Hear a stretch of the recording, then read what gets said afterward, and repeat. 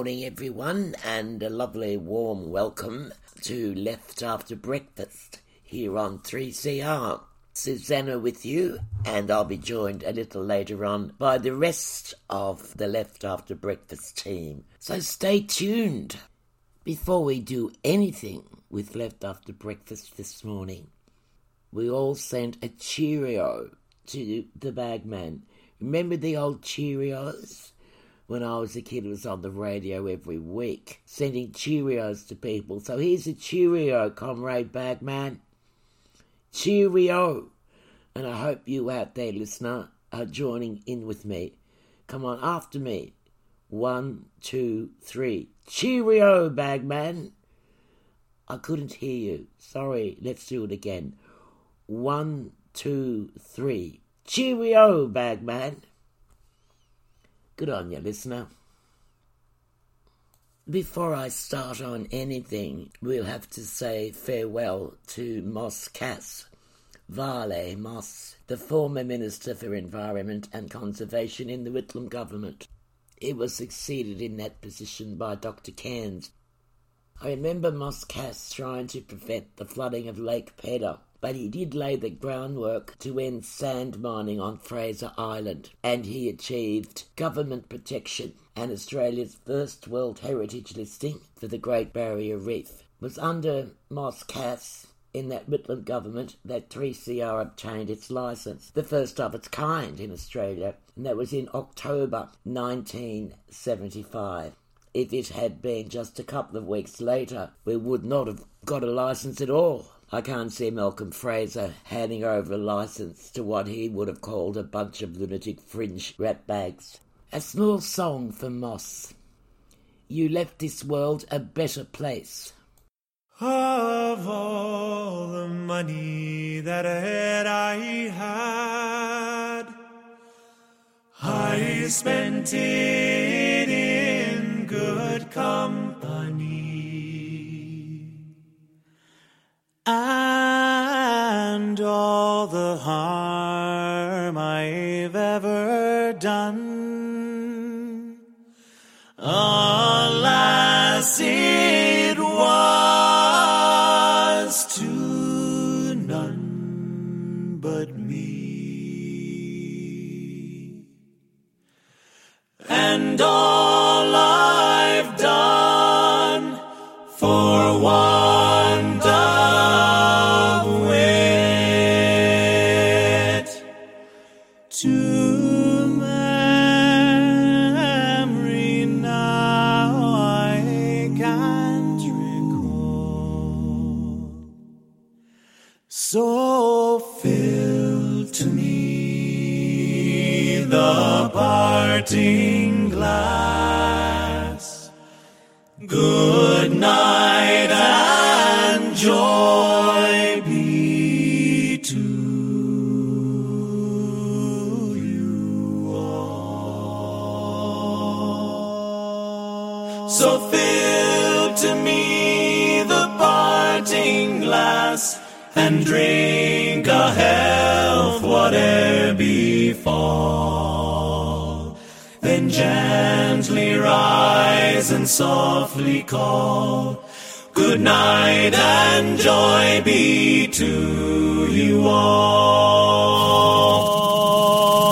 Of all the comrades that e'er I had, the sorry for my going away, and all the sweethearts that e'er I had, they wish me one more day to stay. But since it fell into my lot that I should rise and you should not, I'll gently rise and softly call, good night and joy be to you all. Fill to me the parting glass and drink a health whate'er befall.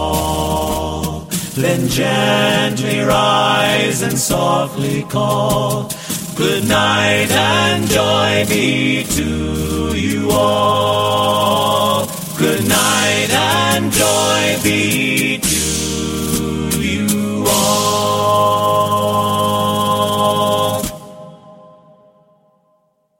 That's a beautiful song, and we all of us would like to sing that to many of our friends and comrades who have gone before us.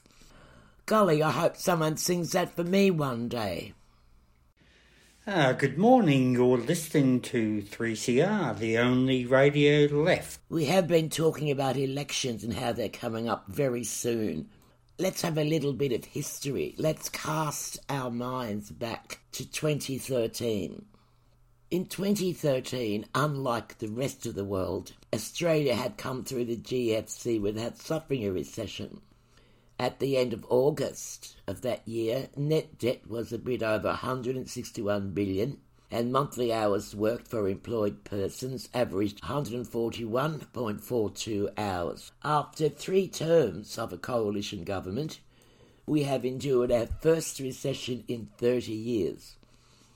Our net debt is 606 billion, and monthly hours worked per employed persons have plummeted to 125 hours.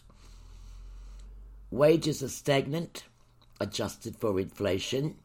Australian wages actually declined in 2021 by 0.3%, the worst outcome in 7.5 years. Penalty rates have been abolished for so many low-paid workers, and casual and contract work is increasingly the norm. And back then, in 2013, the rollout of the nation-building fibre to the premises national broadband network was underway. But then along came Tony Abbott, who thought that the internet was an expensive white elephant, only used for playing games, and he trashed it. Just last week, the Minister for the Digital Economy, that's the hapless Jane Hume, announced the Morrison government has set a goal and is unrolling a plan for Australia to be a top 10 digital economy and society by 2030. Yeah, well, good luck with that. We could have been so already. We currently rank 61st in the world for broadband speeds. In 2013, we had a price on carbon that was causing polluters to innovate to cut emissions, a renewable energy target that was driving investment, and we were considered a world leader in action against climate change. Now we're known as the colossal fossil. Our arrogant disregard brings Pacific leaders to tears, literally. We pay people who promised not to cut down trees they were never going to cut down. We pay farmers not to run stock when they'd cut herds anyway. Polluters continue in their merry way, making up numbers about emissions that bear no resemblance at all to the truth. Back in 2013, we had a car industry. Remember that? But the coalition, of course, hate unionised workplaces, so they told them to piss off. They said it was about subsidies, but that's obviously not the case, as the government found plenty to subsidise the fossil fuel, the agriculture and armaments industries. Imagine if we'd retained that infrastructure and expertise to build the vehicles of the future, so we weren't so reliant on what happens elsewhere, or on our oil reserves that for some obscure reason Angus Taylor wants to store in the USA. We used to have a mining super profits tax too, which was just about to start paying dividends as mines move from construction to production. Not only did the coalition government abolish that tax, now many of the mining companies get away with paying no tax at all. We used to have a good reputation on the international stage. Now we're known as liars. And our crazy Minister for Defence is determined to start a war with China. In 2013, we had a female Prime Minister, and we subjected her to the very worst a misogynistic patriarchal society could offer, and for all the world to see. And the treatment of women has only gone downhill from there. The only positive thing to come out of the coalition's term in office since 2013 was when the voters dragged the government, kicking and screaming, to marriage equality, and the Conservatives have been looking for revenge ever since. But look, listener, it's time. It's time to call quits. It's time to stop It's time to get rid of the most inept, most incompetent, most offensive, most dishonest, least intelligent, least compassionate, least prepared government this country has ever had the misfortune to endure. 3CR.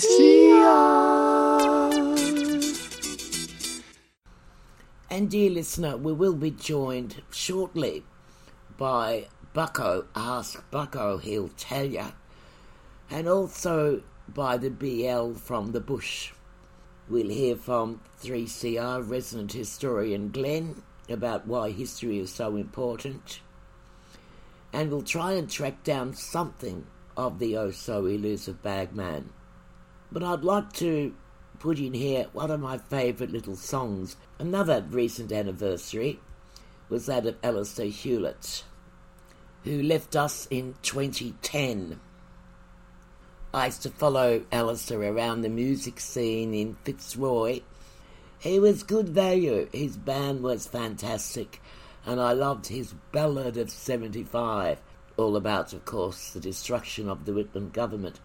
But this song is about Maralinga, the plains of Maralinga, and the nuclear bomb tests that were held there in land that was lived on by people, but people who weren't counted.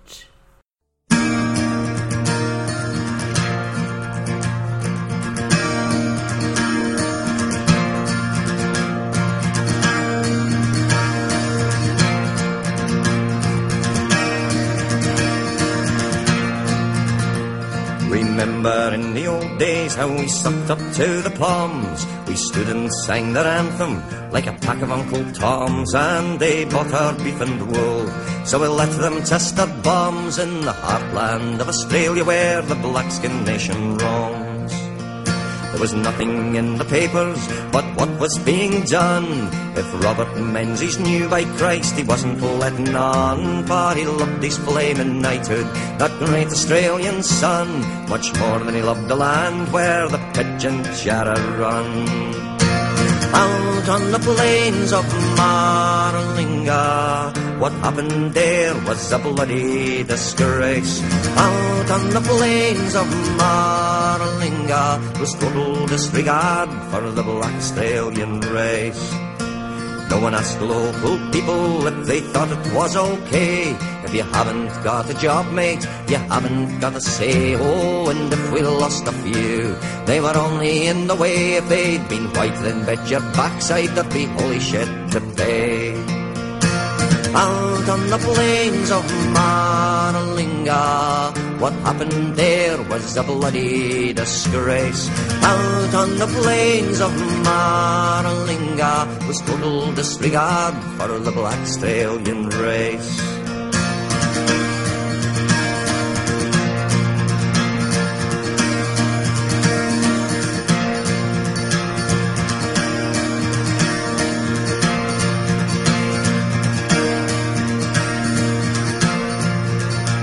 They said fallout was harmless, they knew that was a lie, but it never slowed them up, and there was people camped close by who'd tell a story how they saw a big flash in the sky. Then they all got sick and one by one began to slowly die. Out on the plains of Maralinga, what happened there was a bloody disgrace. Out on the plains of Maralinga was total disregard for the black Australian race.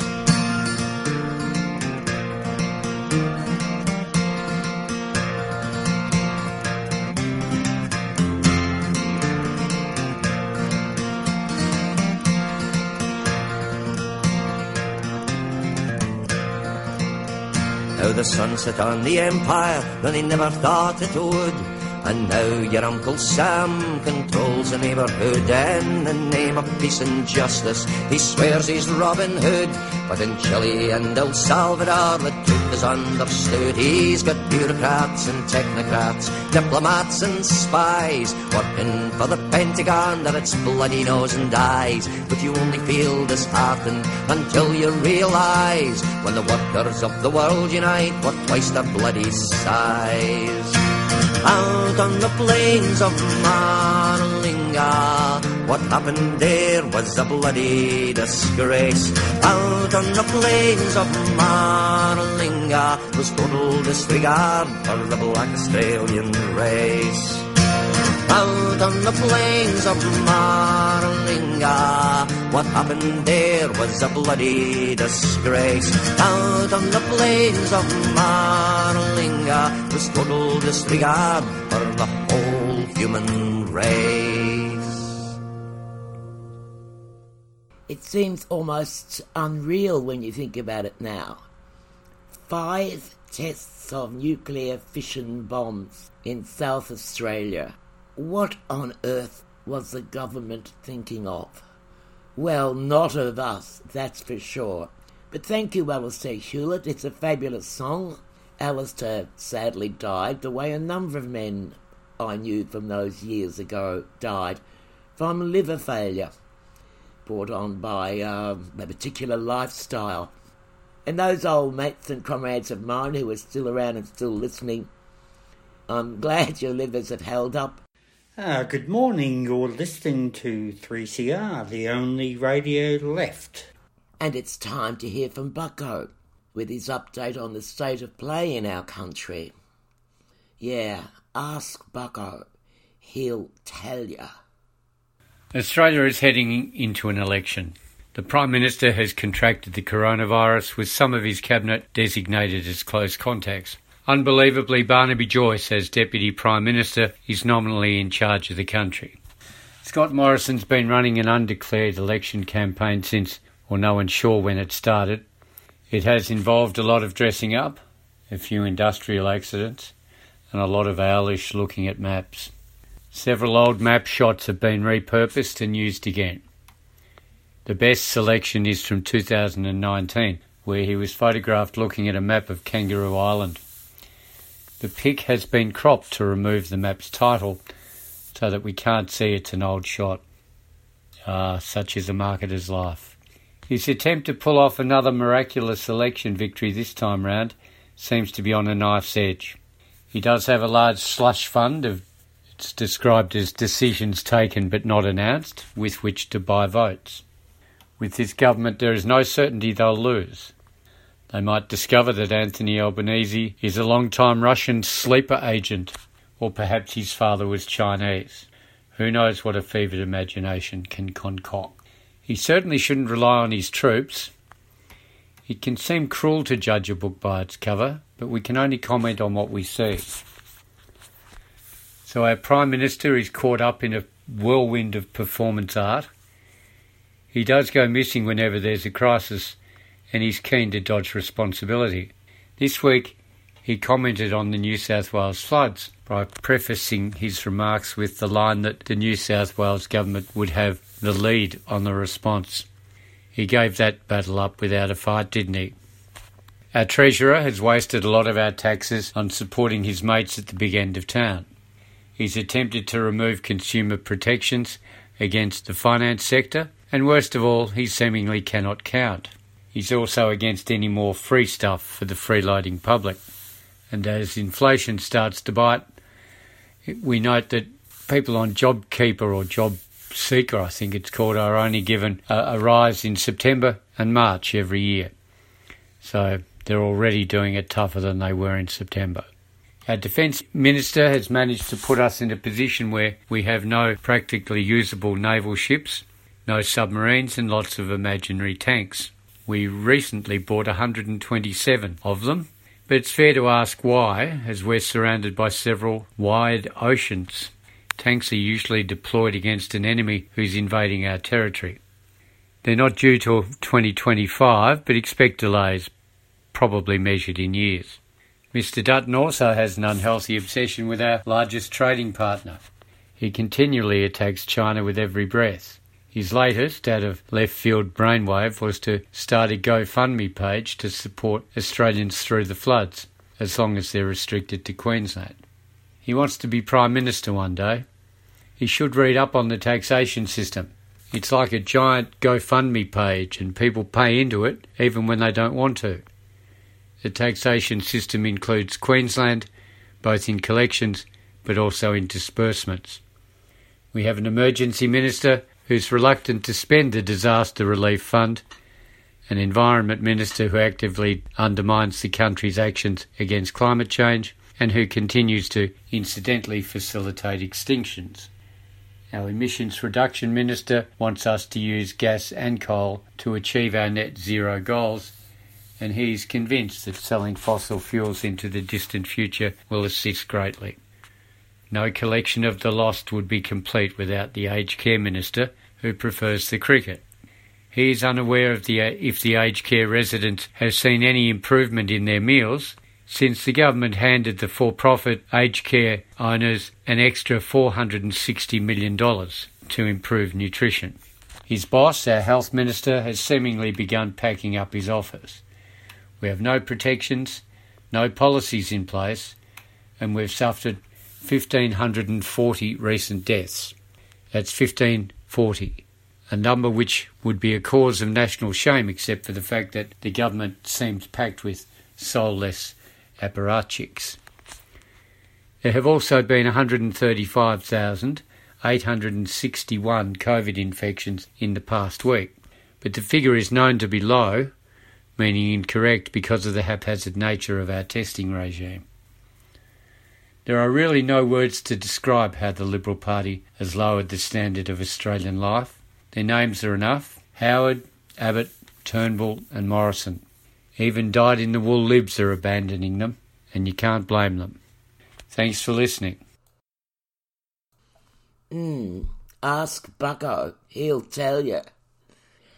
And you can find Bucko at askbucko.com. You're listening to 3CR 855 AM on digital and on the internet, www.3cr.org.au.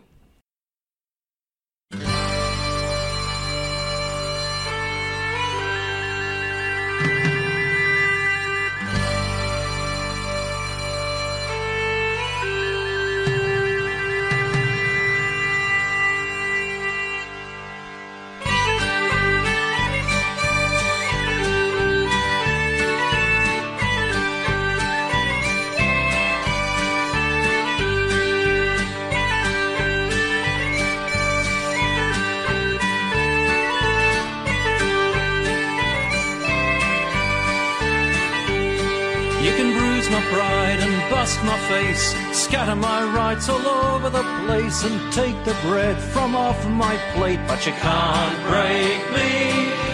Lock me out, chain the gates, put black shirts in with dogs and mace. I'll hold the line, won't step away, 'cause you can't break me. I belong, you belong, we belong to the Union. Don't count me out when I'm on the floor. We'll win again, we've won before. The streets will ring with a mighty roar, 'cause you can't break me. Stocks rise up on workers' backs, profits soar while you hand out the sack. Boardroom bullies bloated and fat, but you can't break me. Australia's sold to mates offshore, backroom deals and shonky law. This day has come, we say no more. You can't break me. I belong, you belong, we belong to the Union. I belong, you belong, we belong to the Union.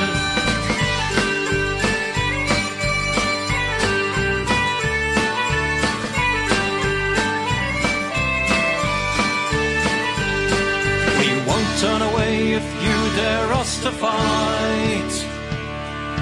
I swear I'll never lay down and die. I'm in the Union, mate, got a right to belong. We'll be back, millions strong, women and men united as one, 'cause you can't break me. There's a warning here to the men in grey. The piper's come, it's time to pay. We're taking back what you stole away, 'cause you can't break me. I belong, you belong, we belong to the Union. I belong, you belong, we belong to the Union.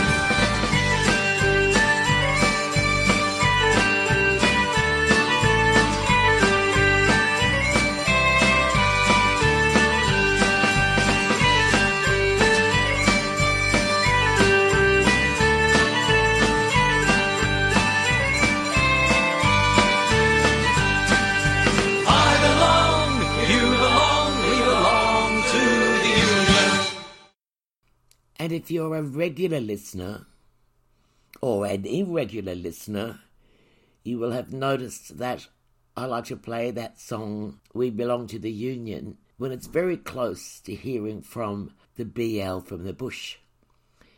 So I'm happy to tell you this morning that we will hear from the BL from the bush, the authentic voice of the BL from the bush. Stand by, hold on to your chairs and to your hats. Here he is. Yeah, g'day, comrade, g'day, listener. It's the BL from the bush calling in. Hoping yous are all bright-eyed and bushy-tailed and going to have a better year than last. But the more things stay the same, the more they never change. I see that this cruel, vindictive, struggling head coalition government is still up to its old tricks of do nothing, look over there, working out ways how to feather their own nests or keep their arse on the leather up there in Canberra and not worrying about what's actually in front of them. Well, now we'll see the true worth of this government with the disasters that are here on our home shores in front of us. Before I get going, I'd just like to send a bit of a cheerio out there to the bagman. Hello, comrade. Tell me you've been a bit butcher's hook, mate. Knowing you as we do, it takes a fair bit to keep you down and out for a while, so I'd reckon that you'd be bouncing back pretty well. Good luck to you, comrade. We'll be hearing from you soon, no doubt. Now, getting back to the Morrison coalition government, as Susanna touched on last week, we the voter, so to speak, some vote, some don't. But I think it's really up to us now, more so than ever, to really get out there and make a difference. Get out there and talk to all your friends, your family, anyone that'll listen to you, anyone on the tram, the train, or whatever. Really push the barrier of how inept, useless, look after themselves and stuff everyone else that their attitude towards governing is in this country. If the last couple of years isn't proof, well, I don't know what is. I don't know what you really need to really see how, as I say, how inept this government is. Anything that's really put in front of them that needs clear thinking, needs good governance, they've failed miserably. And that's what happens when you win an election way back when and didn't have policies or didn't have a clue how to govern. Well, what got us through pandemics and the pandemic and whatever was the states, the governorship of the states, certainly not the federal level. They are just beside themselves. They'll do anything to keep themselves in power, in the position that they're holding at the moment, and stuff anything else around them. You've just got to look at the way they treat the most vulnerable in our society, the disabled and people on disability support, people on social security entitlements, always having a go, always kicking ahead, always making it hard for them. And there's no reason why that won't get worse for those people who enjoy those benefits, those hard-won benefits that they're entitled to. They'll just make it harder and harder. A perfect example of that is that, they're still pushing this reporting regime back to the parents, still having to report back yearly that their child still has autism, having a spectrum, autism spectrum of what degree of autism they have. And somewhere along the line, someone must have told them that there was a cure for autism, because the parents have still got to go back there and say yes, doctor's certificates or doctor's proof that their child still has autism. Now, I don't know about you, comrades, listener, but how low can you go? How low can you go? How much more pain and suffering can you inflict on families than to put them through that every year? And given their way, it'll be two or three times a year if they get their right way. And also, just what Susanna was talking about last week, listener, was that this cashless welfare card. Don't ever be conned into thinking that it's not there, it's not going to happen. It's there, it's ready to go, it's legislative, it's sitting there ready to be implemented into the system at their choosing, when they want to do it. It is real, it's a fact, and it is there. That's for everyone on any type of social security benefit or any type of pension or anything. They'll just come along and say, right, you're in receipt of funds. You'll be obligated to have this card. So that's always there to put in the back of your mind, listener. It's at their discretion when they want to use it. You know, like it just goes on that here they are, or here is Morrison, and just the arrogance, the hubris of these people is that now he's trying to change the rules within their own party. You know, this is the great supporters and the great drumbeaters of democracy and everything. Yet they've got a democratic model in their own party, and here he is trying to destroy it, rip it apart, rip apart his own party. Well, I haven't got a problem with that.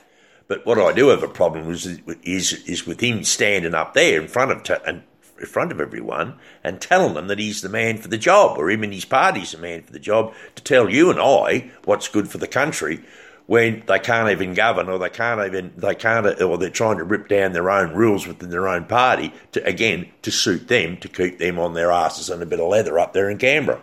Something else to remember there, listener, is just sit back and just take a bit of a deep breath and just look at what devastation that this mob really bring to the country and bring to themselves. And then as I say, they want to turn around and try and tell us what the best way how to go and do things. You know, if you ever needed any more sort of prodding, is just the arrogance of this person, the sheer arrogance of him. It took him 12 months or more to even consider or even talk about the alleged rape of Brittany Higgins up there in the House of Debauchery. Then he stands up there in Parliament there and gives this I'm a sorry speech. And what was that about? I mean, how long did it take him to do that? That's the other thing, listener. Someone pushed a button somewhere and says, it'd be good for the polls if you get up there, Scrody. Get up there and just have a bit of a, say, geez, Brittany, it's bad that happened here, and, we're doing our best to get to the bottom of it. They're doing their best to make sure it doesn't happen. We don't get to the bottom of it. And let alone a few of his mates up there too that are under a spotlight. But that's just a few things to think about, listener. When you're talking to other people about trying to get rid of this mob, I certainly won't tell you who to vote for, but I'll probably tell you who not to.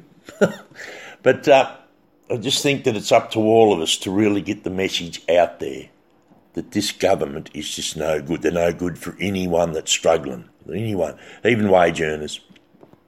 They are just always trying to find ways to make it hard, except for the ones that are well-heeled. So I'd just like to keep that in mind. I hope you keep that in mind. Just everyone to get out there and just talk up the arrogance of this government, the inconsistency of them, the way that they've just let major things in this country go by the wayside. And that will continue if they do get re-elected. And the people that really most need support in our community will again be put under the heel of this coalition, mean, vindictive, see a struggling head, kick it government.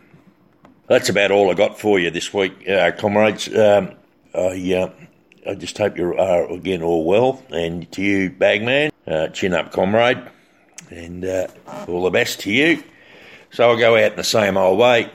Dare to struggle, dare to win. If you don't fight, you'll lose. Good morning from Left After Breakfast. 3CR. And let's get some more working class culture from Comrade Natasha.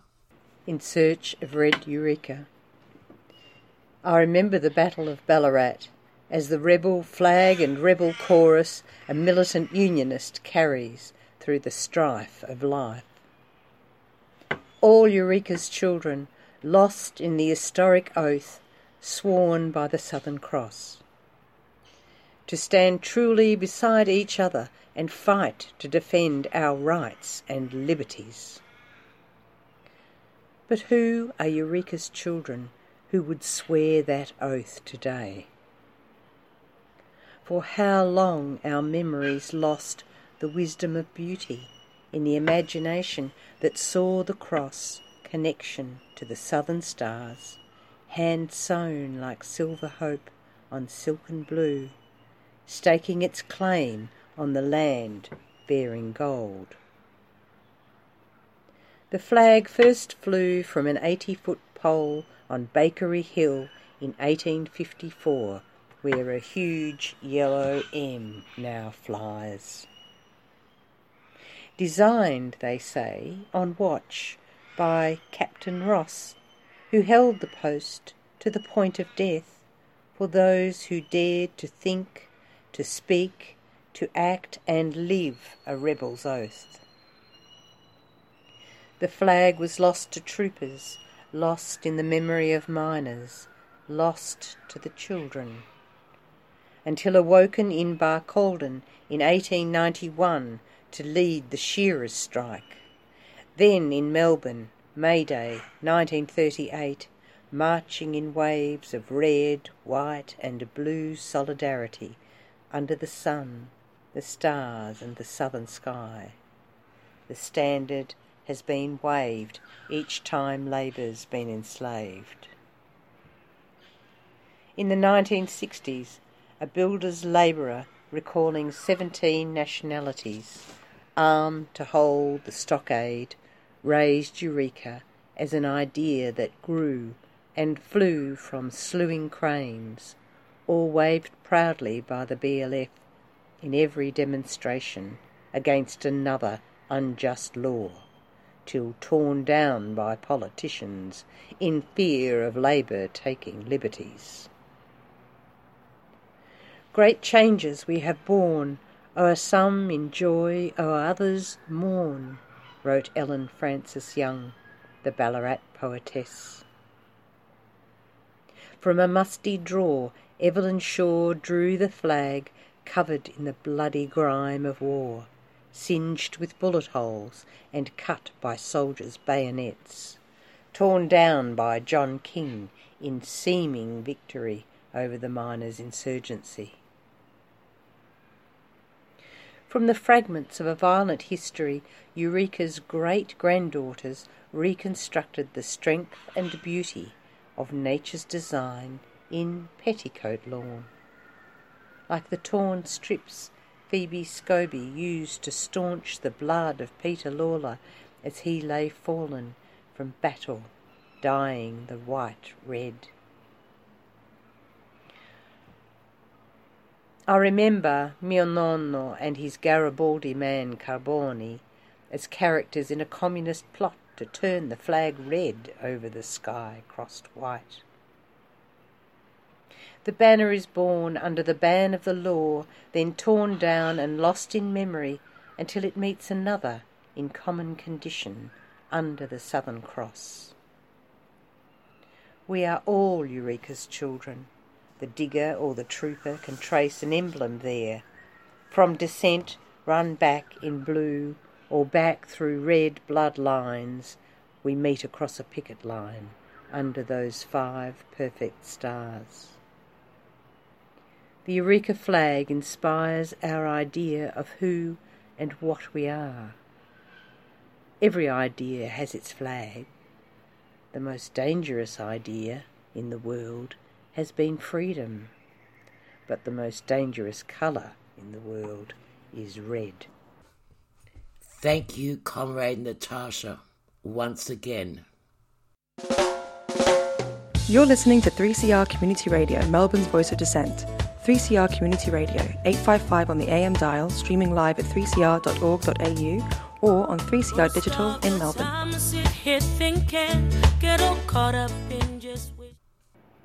I caught up with a 3CR resident historian and was able to have a little chat about the importance of history and why we need to know it. Well, good morning, Glenn. Hello, my dear. How are you today? I'm really good, Glenn, but I would like to ask you something that a couple of people, including my grandson, have asked me and said, why is history so important? History is very important. Look, I'm not a big fan of George Orwell, but Orwell once said, who controls the past controls the future, and who controls the present controls the past. Look, basically, if you don't know where you're coming from, how do you know where you're going? history is more than just empiricism. It's more than, on this day Betty Battenberg was on the throne, on this day the Westgate collapsed, on this day first man landed on the moon. But why do these things happen at these times? How do they happen? History are facts, and facts are stubborn things. But history goes beyond facts and as to investigate how they occurred, why they occurred. And the facts might be unchallengeable, but why they occurred is always scope of debate. History allows us to learn and change things. Which is why you said, if you don't know where you came from, how do you know where you're going to? Because we can say, oh yes, there was a Sino-Japanese war. There was a rise in agnosticism in the 17th century, but it's knowing why, or the social situation in which they occurred. Is that what you're saying, Glenn? Yeah, as I said, you need to move beyond the empiricism and look at the dates, but as to why they occurred. And again, history is very contested. In Australia, we have this, some sort of fixations developed the last few decades about the invasion of Turkey, called the Gallipoli Campaign, Anzac-Day.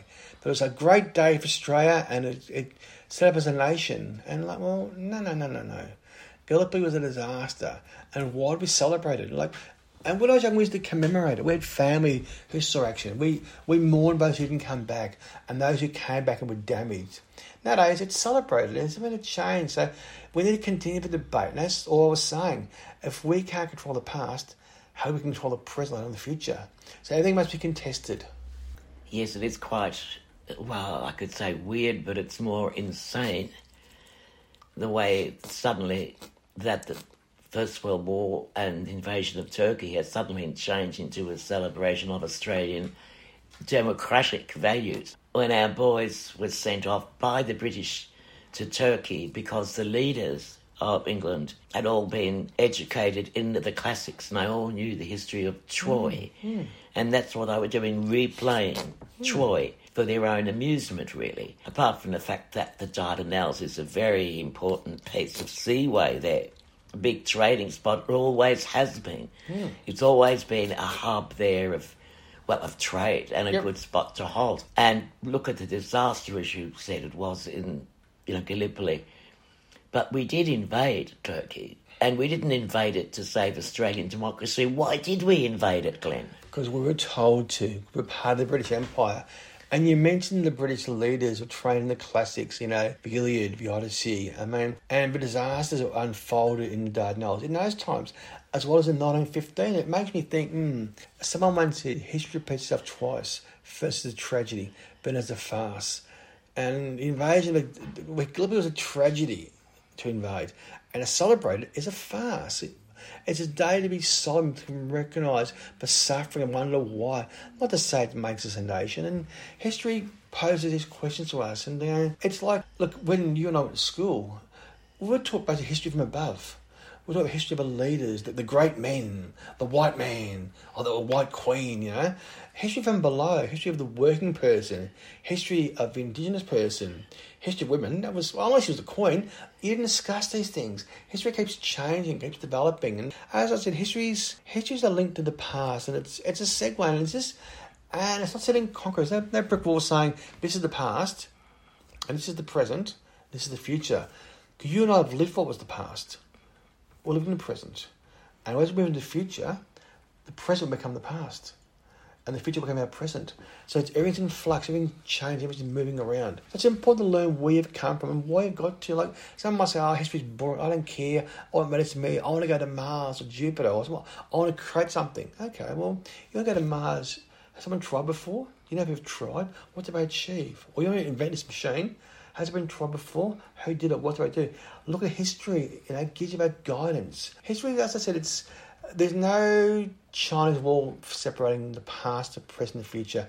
We all merge as one, and we learn that process. And I just think history is really important. I'm very grateful to have a chance to be on your show on 3CR discussing these topics. I like to ask my grandchildren, why is it called Mars? Because it was named for the ancient Roman god of war. And it was named for the ancient Roman god of war because it was red. And when they looked in the sky, as we do now, they see red, a red planet, and it made them think of blood and, of course, death and war. So they called it for Mars. It's actually rust. I should have called it the rusty planet. And one of the humans will reach Mars. Humans will go to Mars one day and explore Mars and visit Mars. But they'll only go to Mars because in the past they've been to the moon. In the past we've produced satellites. We've been into the atmosphere and we've learned these things. So by learning where we've been, it gives the impetus to move forward. And it becomes part of human progress. History is about progress. It doesn't always mean it goes in a linear. It often goes forward and backwards. I'm sorry, what was that? Well, history isn't always linear. It isn't always linear. Straightforward. It can often go forward and backwards, up and down, but it's always there. And as I said, what's happening to you and I 5 years ago is history. But what happened to us, it was the present then, and today was the future then. So there's no separation. It all sort of comes together. I'm not saying it's like one part of the same thing, but it's all part of our progress as a species, as humanity. So history's not about learning dates and things. That's empiricism. That's part of it. But if you leave it at dates, you're an empiricist. You don't know why those dates matter. Well, you're like, yeah, we know, but December 7, Japanese planes bombed Pearl Harbor. But why? What was the benefit? What was the background? So you need to know these things. Not just try to date. And like Answer Day was April 25. That's fine. But why? Why did we invade another person's land? Why did men die over rocks and whatever else? What have we learned? And again... Yeah, what have we learned? As I said, it's why it's important to have a chance on your show to say these things, discuss these topics. And it's, history is a living thing. It's always in development. It's always in process. I mean, look at, again, another issue close to home is the concept of terra nullius. For the best part of most 2 centuries, Australian legal system said, Australia was terra nullius when the white person invaded. It was unoccupied. Well, the Mabo decision was bullshit. And until then, terra nullius had been the falsehood, the mythology behind the invasion of white Australia.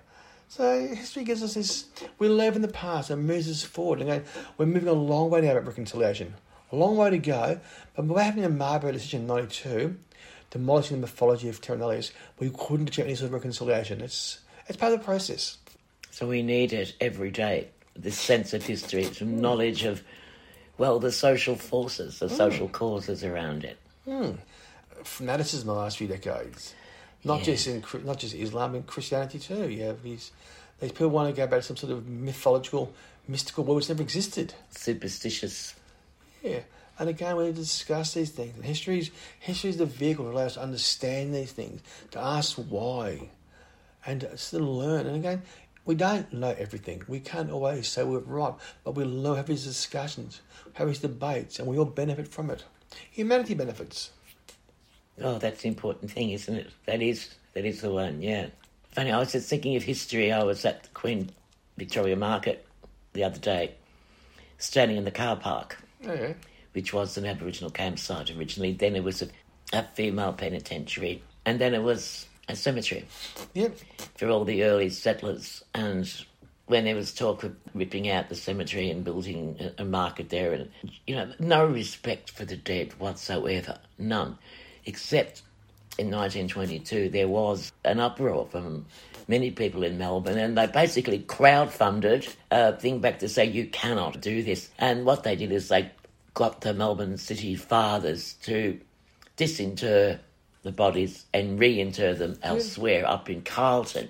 And they took out 994 graves or something. There are more than 10,000 people buried there. More than 10,000 of them buried under there. And the ones who are under the car park are mainly the Quaker and Aboriginal and Chinese graves. Why were Quakers there?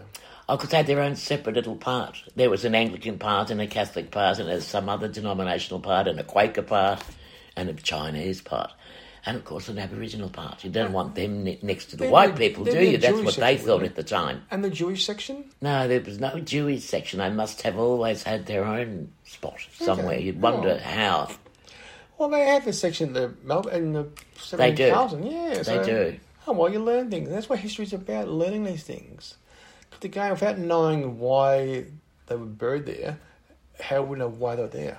And I was thinking then, those people in 1922, they had no idea that all these people were buried there. It was 50, 60 years ago, 70 years ago to them. 80 years ago. How could they recall that? how would they even know of it?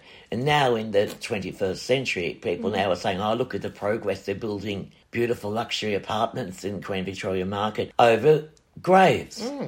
They don't know they're there, and it's history that should be known. I'm not saying blindly keep everything. But at least acknowledge the basis for it, okay? We can't demolish these skyscrapers, but there's a plaque there. They are going to do what the city fathers and the developer will do, is place 4 plaques, little ones, tiny ones, on each corner of where the bodies are. But it's a recognition, it's something. I suppose there wouldn't be much left of those bodies now, would there? Well, it would depend. Are they buried in coffins, you know? Who knows what they're buried? Were they buried... Who knows? I mean...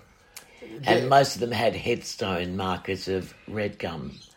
And, of course, after a while, the red gum headstones were stolen. Well, it's like when I was in Ireland. I can find families up in Deutschland, but in Ireland, graves weren't marked. You had a bit of money, you could have a headstone. You had no money.